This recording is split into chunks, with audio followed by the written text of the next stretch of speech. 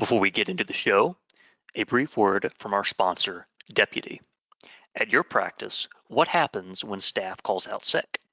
How much time does it take to find replacements who can fill their place? If you need to cancel appointments because you're short-staffed, what does that cost your practice? Deputy is a simple app that has helped more than 250,000 workplaces tackle this problem. Deputy makes it easy to schedule staff in line with patient demand, communicate schedules with your team, and instantly find replacements when someone calls in sick. To learn more and to try Deputy for free, go to drpodcastnetwork.com/deputy.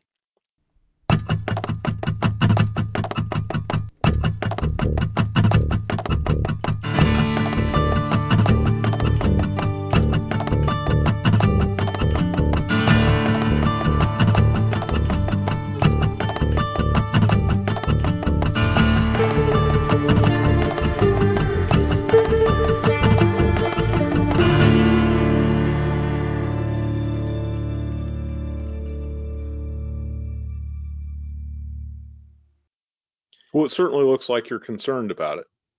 Yeah, it demonstrates that. Right. And as opposed to just let's get the patient on the schedule and do the case. Right. I mean, you want to make sure that it's appropriate.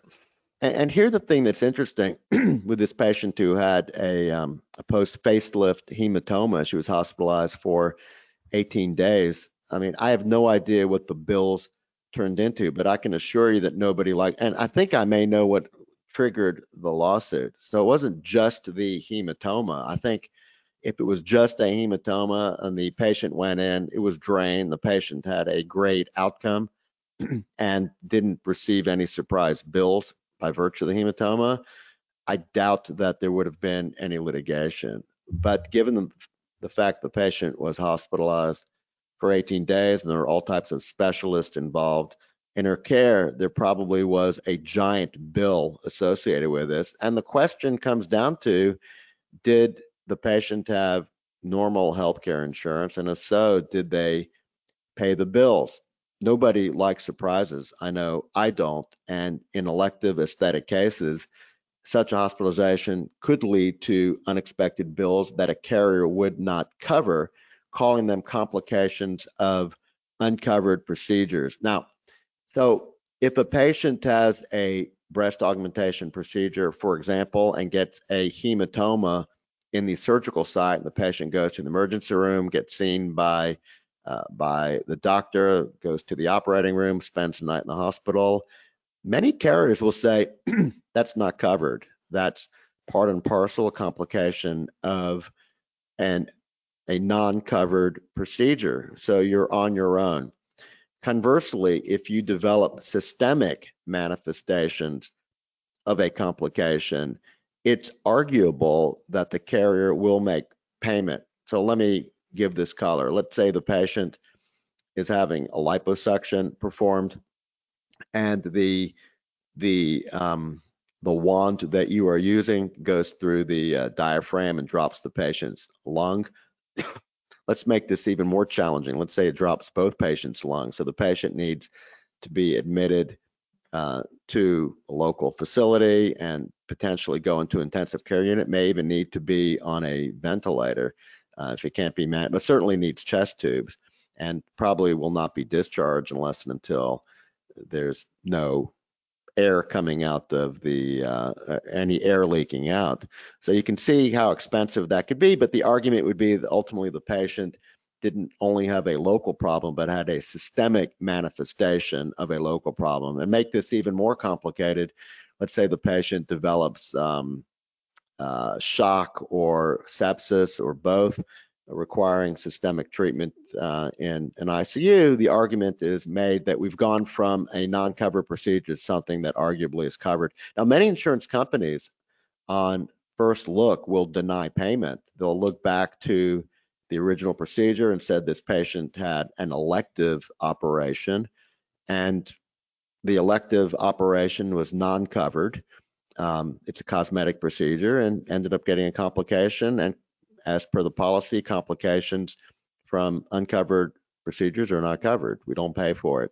But I have seen that depending upon the carrier, once denied with the first level of coverage, you can bump it up to a second level appeal, and frequently they will make payment.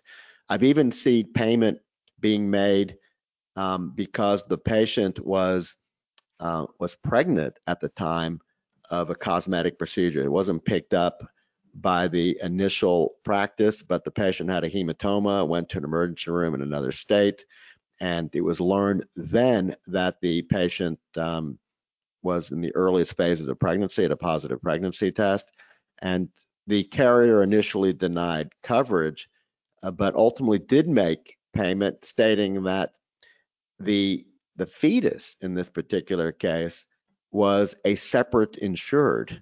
The fetus was a separate insured, and allowed them to say, well, the fetus didn't really get an elective cosmetic procedure. So a very clever way to get the bills taken care of. But I think it goes back to, nobody likes surprises, and if somebody understands their potential complications from an elective aesthetic procedure and gets one of those complications and gets a large bill from a facility afterwards, don't be shocked if that goes to litigation, particularly if you've not had that conversation before.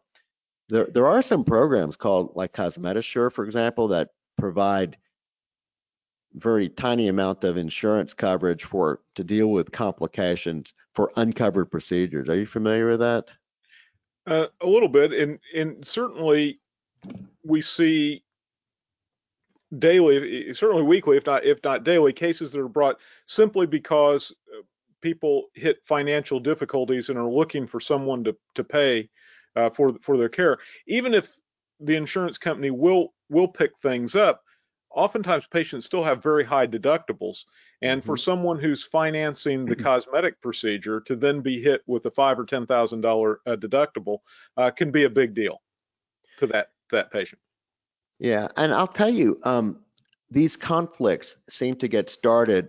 Often they get started with small amounts of money at issue. So many aesthetic surgeons will tell their patients, if you're not happy with the outcome of your procedure, we'll do a revision procedure where we waive our professional fees. That's very generous. It doesn't happen frequently because most patients are probably fairly happy with the outcome, but they're mute or silent on who pays for the anesthesiologist, who pays for the surgery center.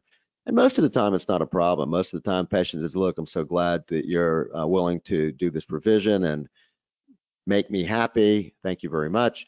And they'll pay out of pocket for the surgery center, the facility fee, as well as the anesthesiologist. And we're not talking about large sums of money.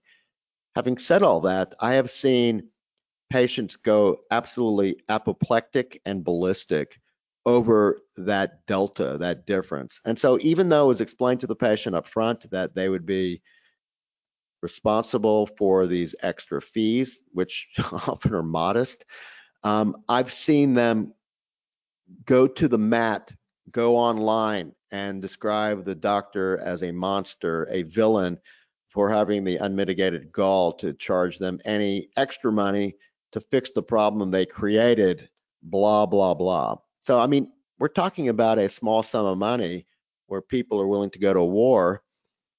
And then if we're talking about a complication where a patient has been hospitalized for 18 days, it should not come as a shock that turns into litigation. Now, in this particular case, the surgeon prevailed. He basically won. But as we often say that, when you win in court, you don't feel like you won, you just feel like you lost less. So I'm sure that the surgeon was delighted that he won. But if you have to spend a week in court with the concern that you may have personal financial risk.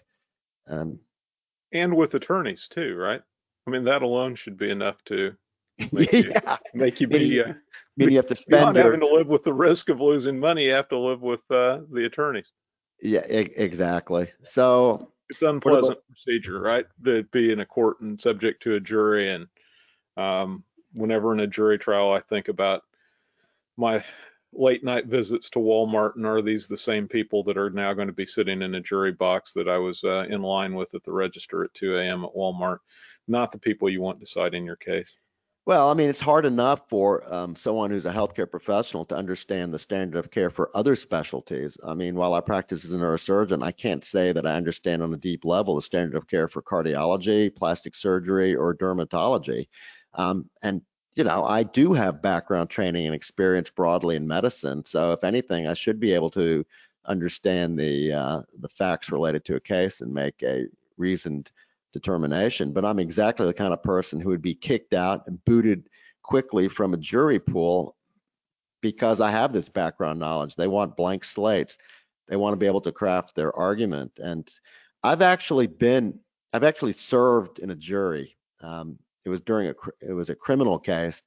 It's extremely sobering when you see who gets left over to be picked for jury duties. I personally was unable to be excused. I mean, I didn't raise my hand saying that I didn't think I could, that I would be unable to serve. I was one of the few people left who said, yes, I think I can serve, and I was there for a week. So when you serve and many civil cases last longer than a week. Sure. They can last 2 weeks, they can last 3 weeks. So you need to think about that in terms of calculating if and how you want to roll the dice. I think if you're a defendant in a case, you generally need to be there the whole time, making an appearance in front of the jury that you care about the outcome of this particular case. That's right.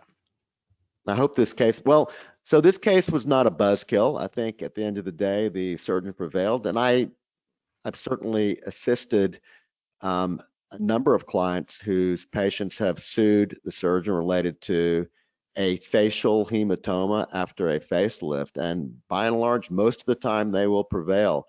The key take home point is timely identification and treatment. Don't blow it off. So if someone says there's a potential problem, treat it seriously and make sure it gets evaluated quickly. And if it's the real deal, get it treated quickly. Absolutely. Any parting thoughts before we take off for the day? No, I think that this was a helpful case. All right, stay safe out there, and until we meet again. Before we end, a quick word from our sponsor, Deputy. If you want to boost efficiency across your practice and make staff scheduling easier, try the Deputy app. You can try this award-winning technology for free by going to drpodcastnetwork.com/deputy. That's drpodcastnetwork.com/deputy. That's drpodcastnetwork.com/deputy. And with that, we're at the end of our broadcast. Thanks for joining us. In closing, a few messages. If you're an existing member of medical or dental justice and you find yourself on the receiving end of a medical legal threat, please contact us at 1-877-MED-JUST. That's 1-877-MED-JUST or 633-5878. Our STAT hotline is a service offered to all current members. It's designed to get your urgent medical legal questions answered ASAP. Members can also access a plethora of exclusive medical legal resources by logging into their members-only page, which can be accessed by our website, medicaljustice.com. Now, we want to protect as many doctors as possible. If one of your colleagues is in trouble, please refer him. When a current member of Medical Justice refers a colleague and that colleague becomes a member, you both receive a month of free protection. To refer a colleague, write to us at InfoNews, that's IN, F as in Frank, O, news, at medicaljustice.com. That's InfoNews at medicaljustice.com. Now, if you're not an existing member of Medical or Dental Justice, but want to bulletproof your practice from medical legal threats, our admin, Wendy Cates, is your best resource for information about our protection plans, implementation best practices, and pricing models. Wendy can be reached directly at 336-358-5587. We offer discounts for large groups and protect doctors of all specialties in all states. Now, before we close, one last request. If you enjoyed this episode, please write a review on your preferred podcast provider and share our podcast with your colleagues. Reviews help maintain our podcast visibility, which in turn helps us reach a broader audience. This helps us protect more doctors. Thank you for joining us this week. We hope you'll join us on the next episode of the Medical Liability Minute.